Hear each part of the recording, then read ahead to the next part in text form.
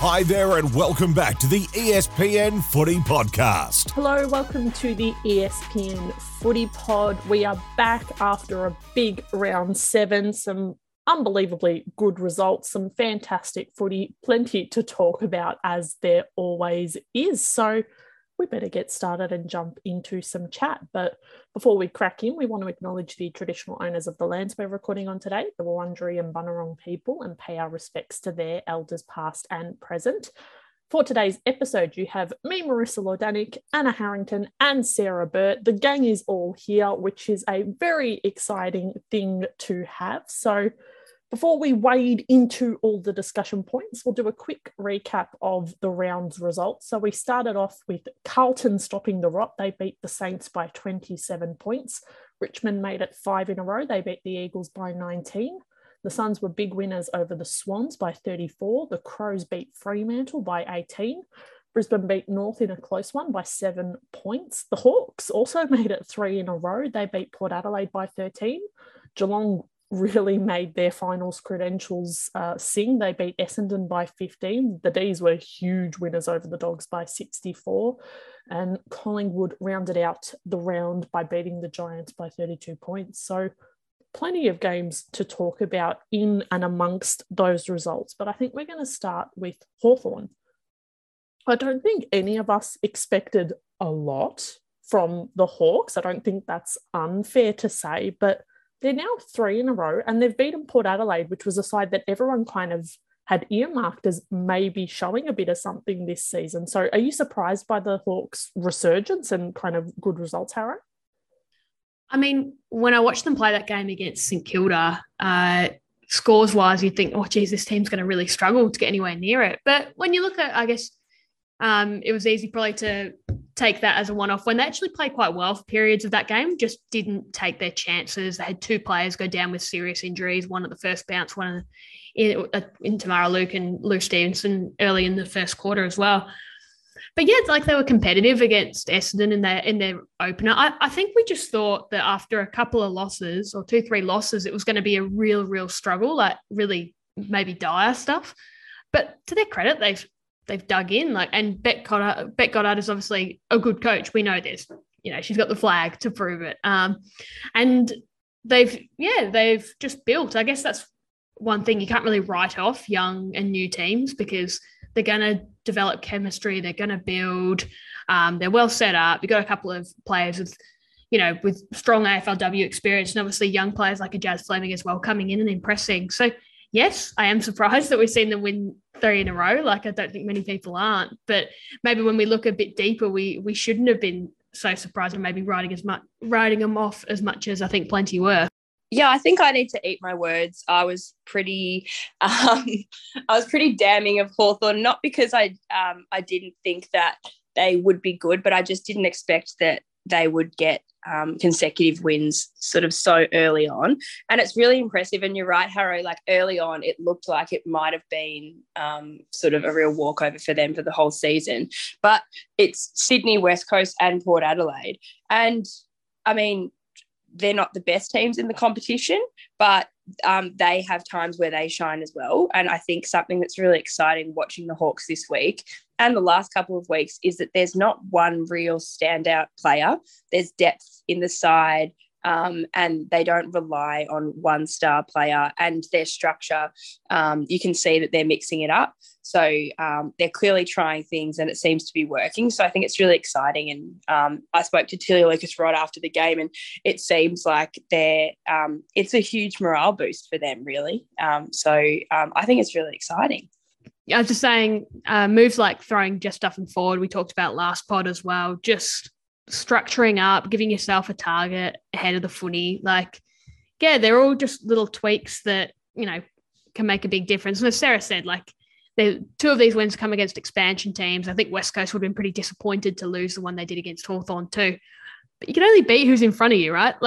So they deserve all the credit. And I'm sure it's going to get a bit tougher from here on in. But, getting those wins on the board, it doesn't just set you up to, maybe have a nice looking win-loss ledger this season, but they're the sort of things that you can build on going into next season and beyond, which, let's be honest, is what these expansion teams really need to be looking forward to. I will say, just looking forward, they've got the Giants next up, so wouldn't put it past them to potentially get that 4 in a row. But you said, Harrow, that it was about teams taking their chances. Port did not. They were 110 for the game, which is, it's a killer. It's you can't win a game of football scoring like that. It's a shocker, but it's a good segue, I suppose, to talk about some of the other sides, which also just kind of shot themselves in the foot with their inaccuracy. And the two kind of big culprits here were both the Kangas and Collingwood. And it opens up a really nice discussion about those two sides. So obviously, Collingwood got the win, the Roos didn't. But we spoke a little bit last week about kind of the top 4 and how those two teams are basically battling for number 4. So with another kind of round of evidence, another game into the sample size, how do we feel about who is actually going to be top 4? Is it the Roos or is it the Pies based on what we've seen? I mean, the Roos have had a brutal run of games that they have lost, but as you mentioned, bad kicking can be bad football or just failing to take your chances. We saw that, I think, against Melbourne. This is North Melbourne I'm talking about. We saw it against Brisbane and we saw it against Adelaide. Like, they're all teams where you have to take your chances or you're going to be left to pay the price. Whereas I think Collingwood, as much as they sort of peppered the goals on the weekend against GWS and really made like what should have been a really straightforward victory look quite difficult. Well, not difficult. They still won by 5 goals, but that's the difference. Collingwood are getting the results done. Like, they're ticking the boxes. They're finding a way to win, even if it's winning ugly. And yeah, as I said, it's kind of difficult for North in the sense that they have had a pretty brutal run with some of those top 3 teams in there. But it's really all shaping up to be Collingwood's to claim, to be honest, because as much as you look at their respective fixtures, and North Melbourne should go over to Port Adelaide and win that comfortably. Collingwood should go over to Fremantle and win that. And then it really is just North versus Collingwood in that last round, and it could come down to that. So, I mean, if North actually have the medal that they've been showing glimpses of, then they should be able to knock over Collingwood because they've got close to the other 3 teams. But Collingwood are the ones getting the runs on the board at the moment. And I think when it comes to things like locking in a top 4 spot, it's all about consistency and getting the job done. Yeah, I wonder if the finals experience that Collingwood have, albeit that they don't often go deep into it, is helping them here because they've got that experience in their side. Because I agree with you, Harrow. I think that the Kangas, I think they're probably the better side on paper, but Collingwood should be winning by more, and they should be showing more promise than they are. Like, the win this week, it was a great win, but it wasn't amazing footy. It wasn't something where you walked away thinking that this is a really fantastic premiership winning side. So I agree with you. I think it might come down to when they play each other. And again, we know with injuries and ins and outs, who knows how that will affect it. But we know that they are 2 sides with real depth. And yeah, so I think it might come down to that. But yeah, I think they should both win their games this week. So we may not know until they face each other. That'll be a hell of a match, just quietly, I reckon. Just when you look at the way these 2 teams match up, I think North would have the edge around the on-ball division just because they bat a bit deeper there. Jazzy Garner, Ash Riddell, Jenna Bruton, whereas Collingwood, I found that obviously you can't help things like Bree Davey and Britt Bonici being out for the season, but it was very much Jamie Lambert and a bit of a supporting crew on the weekend. Chloe Malloy even went in there at times. I think she's been really important for them just in terms of pinch. She missed a couple on the weekend, but in terms of pinching goals at the right time. I think they've got that bit more, they can maybe be a little bit more dynamic, Collingwood, when they get it inside 50. So I think that'll be a belter. It's one that obviously we'll be homing in on next week. But yeah, I think it is just a tale of one team's really taken their opportunities and the other hasn't. So I'm glad you mentioned Jazz Garner there because, again, she was fantastic for the Kangas. The 20 disposals, 6 marks, 3 clearances. She's just, it's real like, yeah, of course she's good. She does this every week. And we had a few of those, I suppose, regular suspects pop up again this week. Kiara Bowers was fantastic for Fremantle. You have a whole bevy of players that were just fantastic for the Crows. It becomes a bit of like a shopping list, like a regular shopping list. It's like, Hatchard, Marinoff, Randall, just bang, bang, bang, bang, bang. But another player who was really phenomenal was Maddie Prespakis for Essendon. And again, we know she's good. Both Prespakises, they're very, very good, or Prespaki. We're not getting into the plural debate right now, but Maddie's game, 37 disposals, 10 clearances in a losing performance. It does have to be said, but the question that we kind of posed pre-record was, can she win the best and fairest despite Essendon's record? So I put it to both of you. Can she? I think she can. I think that's the second most disposals in the history of AFLW.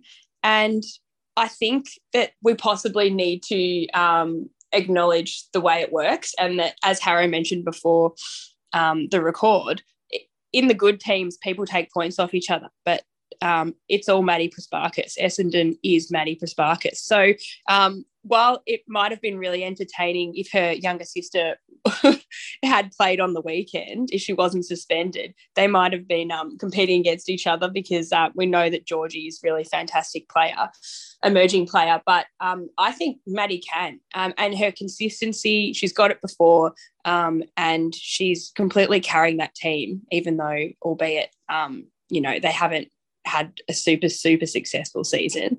I think, because, and then, the question comes up, who takes it off her? That's it. Like, I think we're on the same page here, Sarah. Like, pretty much every game Essendon play well, or even the ones they don't, Prespakis is the standout. I think the only exception is when she got tagged out by Hosking against Richmond, and that was really a key to the game. I'm surprised more teams haven't taken that approach, because she just puts Essendon on her back and goes. You'd be watching the game, and every 3 seconds it felt like she was getting the ball or having an impact, or, getting in and under a pack. She just doesn't stop. Might have some competition for the votes, I think, in that game, because Chloe Shear was super. If she'd been a bit more accurate around goals, probably would pinch the 3 off her. Just a super influential performance, Amy McDonald there. But yeah, there's got to be a few contenders, like surely Ebony Marinoff and Anne Hatchard. They're the classic example of players that would take votes off each other, right? But Marinoff just feels like she's been at that consistent high level again. I don't know what to make of who can contend for it from the Demons, because we've seen things like Liv Purcell really step up. It's not maybe the Paxi show as it was a few years ago, who, Karen Paxman used to just rack up votes. I think you can't rule out players like Jazz Garner, who's just influential. Like, I mentioned that loss to Melbourne. She was everywhere in that. And, players like Emily Bates is always going to be up and around the tally as well. But yeah, it's what makes me think that Chelsea Randall is a outside chance, again, taking votes off each other. But it's hard to, I think, kind of look past just what Prespakis is doing week in, week out. Charlie Rowbottom is maybe a smoky as well, doing some good things for Gold Coast. But yeah, for me, it's just like every time you watch Essendon, as I said, bar that one game, Prespakis has been in the top handful of players on the ground. And if you're already a known vote winner, then you have to think that's going to play in her favour come season's end. I think it's going to be a really interesting count, kind of regardless of what happens in these next few rounds, but we will obviously be watching with plenty of interest and intrigue. I'm going to open up the floor. Were there any other results that were really exciting or interesting that you want to talk about? Because it was a big round. We've covered some of it, but was there anything that you're like, no, we need to mention this, we need to talk about this right now? Richmond just keep on keeping on. Like, I think, was it 5 in a row now? Like, I don't think anyone would have really seen this coming. They've gone from strength to strength. They'll have another big test playing Carlton this week, because the Blues, Sarah's Blues, they're a bit up and about after the weekend, have kept their actual finals hopes alive. Last week, I basically drew a line under, I think, St Kilda and Essendon, went, no one else is getting near it, just based on percentage, and Carlton obviously looking to prove me wrong. But yeah, I think I'm more just excited for what this end of the season is going to bring. Like, the top 4, bar if North Melbourne shuffle in, seems pretty locked and loaded. But when you've got teams like, Gold Coast keeping themselves, well, they're now in the 8, Carlton putting pressure on. I think it's going to be too difficult for Hawthorn, as I sort of said, with percentage. But yeah, it's Richmond that have sort of really excited me. And that's with Katie Brennan being in and out of the team with that foot injury. I think they're a much better team when she's in it. So it's quite a credit to them that they're able to still get a few of these results over the line when she's not been there. Sarah, what did you like? Yeah, so I think we were both about to say the exact same thing at the same time. I'm really pumped for the Tigers.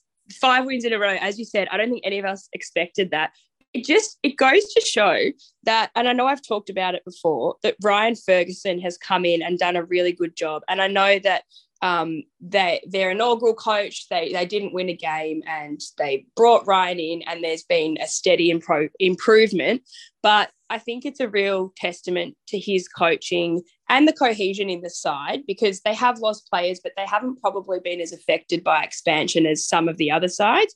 And so it's a real testament to the way that they've pulled together. But if I haven't, and I'm nervous to make this public, but if I haven't got my numbers wrong, they will make finals now because there's only 3 rounds left. And, well, I mean, actually, a lot will have to go wrong if they get out because it's Carlton, GWS and the Roos to come. And they're currently a win and a really big percentage ahead of the Dogs. And we saw the Dogs lose by a lot. So I think that we're going to see them in finals, and I think that's going to be really, really exciting. Yeah, and as I said, the Dogs, huge loss. And it's really disheartening for them because they have been a really consistent, really good side, and they've lost a couple of their key players. But it's it's really sad for them. And Marissa, I know you're a big fan of the post-match comments from Nathan Burke. So we've been giggling about it all morning, but like on a serious note, I think the Dogs probably would have looked at this game like, just don't lose by a lot. Let's keep the damage to a minimum. And then obviously that plan flew out the window. And Nathan Burke was not mincing his words post-game. He said something along the lines of, I don't give a rat's clang about the fact that we've lost 3 in a row. We played dumb football. And obviously dumb football, that's like a pretty harsh assessment, but not an unfair one. But we've just been giggling at rat's clang. I don't know what a rat's clang is. Would love to find out. Don't want to suggest what it may be because I don't want to swear on this pod. But Nathan Burke, master of words, absolutely loved it. But we've been told we've both already used our 2 swear words for this. So yes, we're not allowed to swear anymore, and we will abide by those rules. But Nathan Burke, rats clang, just really funny, really funny. But like you said, super disappointing for the Dogs. So I suppose they've put themselves in not a great position then to kind of charge towards finals, because they had been looking the goods. We spoke about it when we were talking about, is the top 8 locked? We kind of said, yeah, the Dogs don't look too bad. They need to, obviously Melbourne's going to be a test, but if they can kind of come through that a little bit unscathed, things should be fine. But definitely scathed. They definitely came out of that one scathed. You know what I find frustrating about sorry to interrupt. Go, please. You know what I find frustrating about the Dogs is that when I look at them, they are capable of being much higher up the ladder. And I don't know where that really falls apart, because when you look at them defensively, they're really strong. Midfield, they're really strong. They probably need to work on their accuracy in front of goals, which we know is the most obvious reason for why good teams fail. Obviously, you've got to get goals.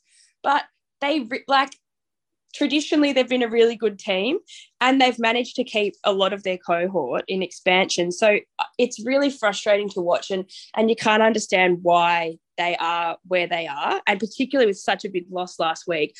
I think there's going to be a lot of Doggies fans that are scratching their heads and wondering sort of what's going on behind closed doors there.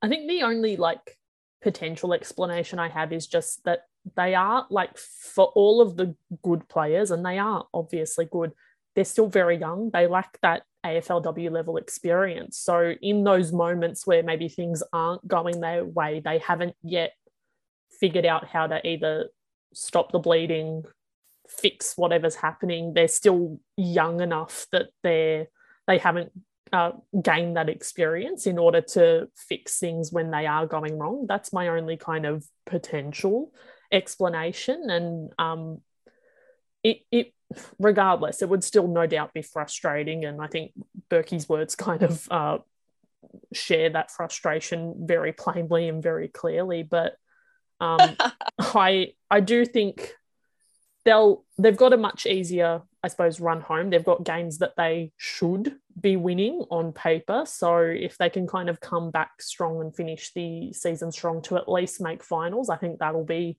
a real positive for them. And hopefully then it's just more experience into these young players, and they can then build on it for next season to not have those fade outs or just, continuing to let the wound bleed kind of thing as they did against the D's. It's interesting because pre-season we were predicting sort of which expansion sides might go under, which might be good. And I can't even remember. I think possibly we said Hawthorn might be okay, and I don't think really anyone really expected it. Oh no, Essendon we did say we thought expected to be pretty good, which has come to fruition. But something that I certainly didn't predict is that teams like the Dockers and the Dogs would struggle. And it's hard to know if that's because they've been rated by expansion or, different time of year we're playing in the season, or shorter pre-season training, all of these things. But it's really interesting. I don't think any of us expected that some of the inaugural or existing teams would struggle like the expansion side. So it's really interesting that that's happened.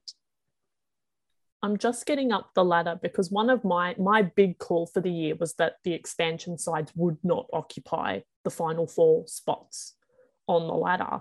And I think thanks to Essendon coming good, this prediction is going to be true. But technically, Hawthorn's above Essendon on the ladder at the moment, which is very exciting. So the final 4 spots are the Giants, Port, Freo and Sydney. I think out of those 3, Freo is the real surprise. And I just, every game you read a match report, you watch the game, you're just like, another injury for Freo. It seems to just be a real cursed season for them, and they lost a couple of players on the weekend as well. But I think a lot of the inaugural sides and the established sides will feel, I suppose, a little bit of hurt pride maybe at not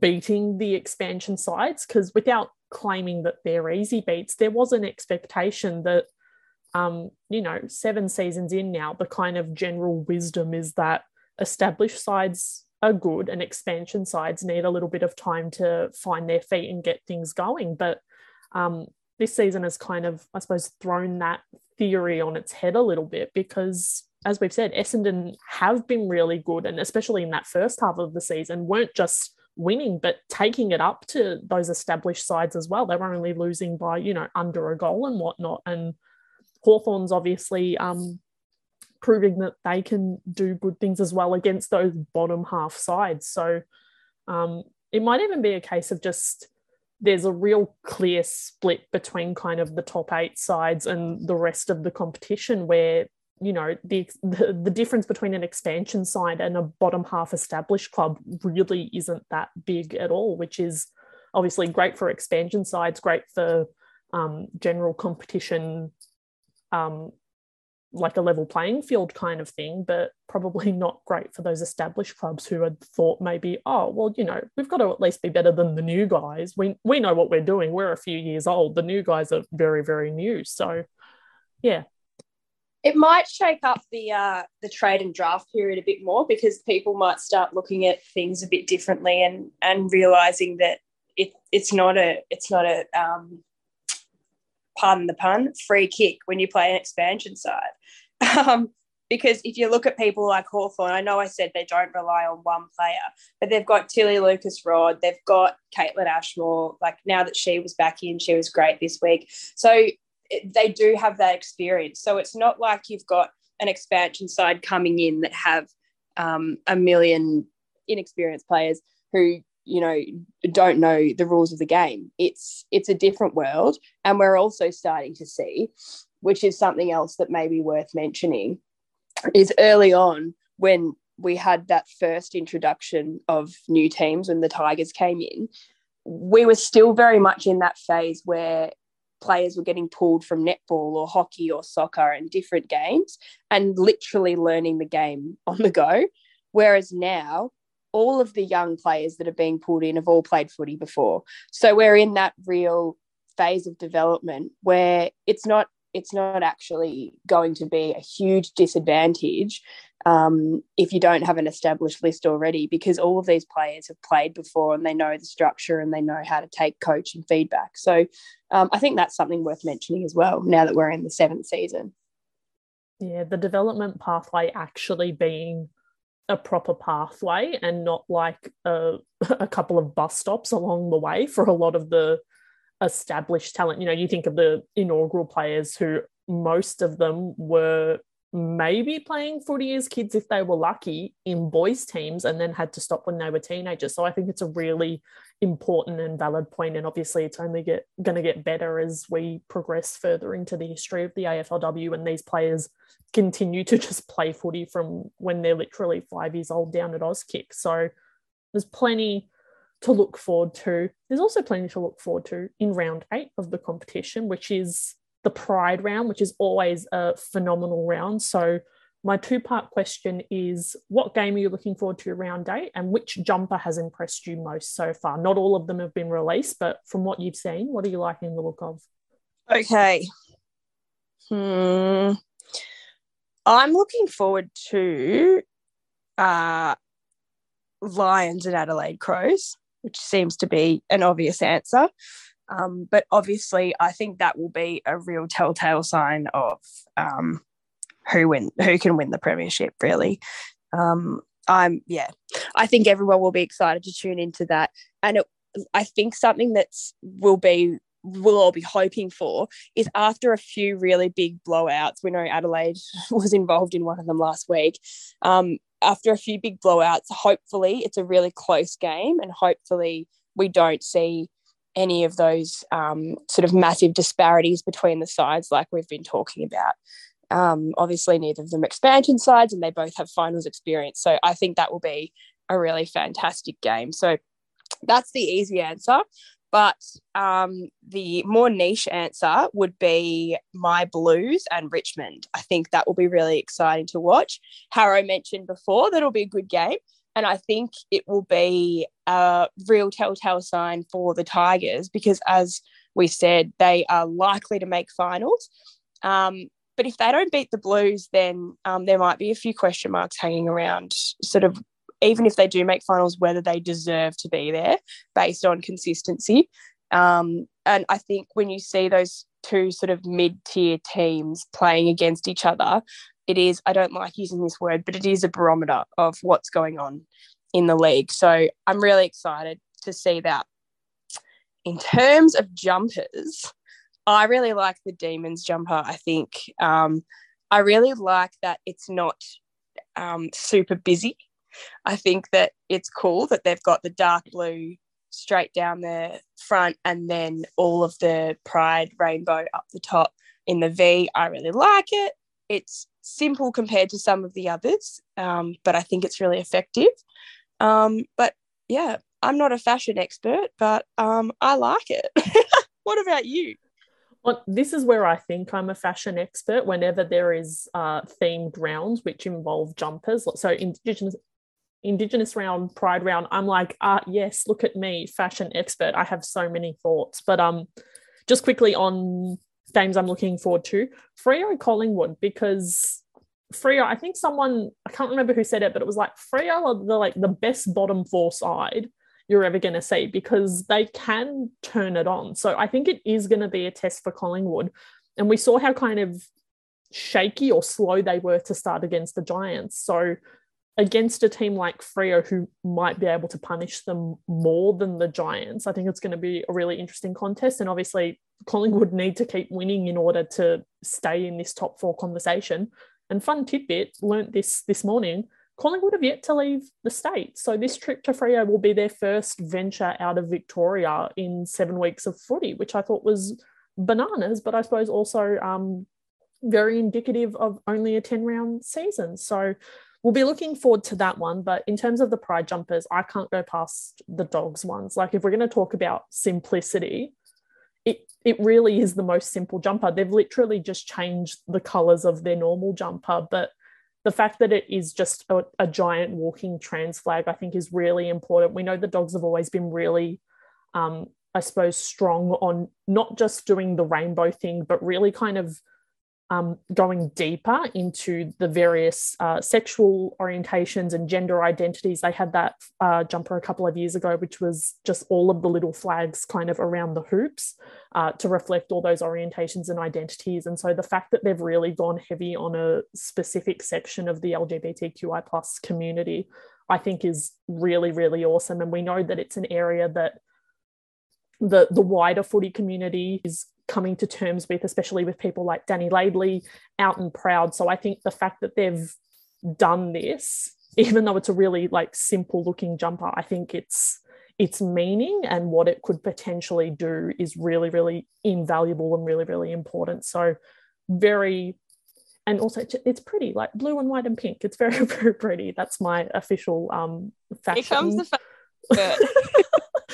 I think it's pretty. The colours are pretty, but no, I think it's a really important message and really, really awesome from the Dogs. And it's always good to see every club really, I suppose, gets in touch with their various pride groups, with the players, with the community, with the fans. So it's always a good round. Also, just quickly, really glad to see West Coast actually have a jumper this year, so we don't have to have that conversation as we did last season. But that's us done for this week's episode. Remember, you can always find Sarah's written stuff over on espn.com.au.